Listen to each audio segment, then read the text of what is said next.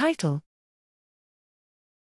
The Unknown Lipids Project, Harmonized Methods Improve Compound Identification and Data Reproducibility in an Interlaboratory Untargeted Lipidomics Study.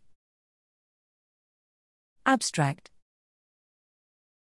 Untargeted lipidomics allows analysis of a broader range of lipids than targeted methods and permits discovery of unknown compounds.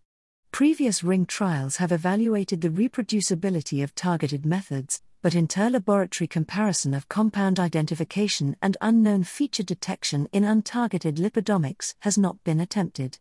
To address this gap, 5 laboratories analyzed a set of mammalian tissue and biofluid reference samples using both their own untargeted lipidomics procedures and a common chromatographic and data analysis method.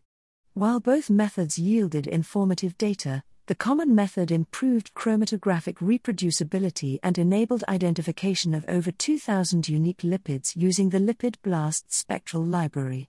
LC-MS/MS and ion mobility data, aided by hybrid search and spectral networking analysis, revealed spectral and chromatographic patterns useful for classification of unknown features, a subset of which were highly reproducible between labs.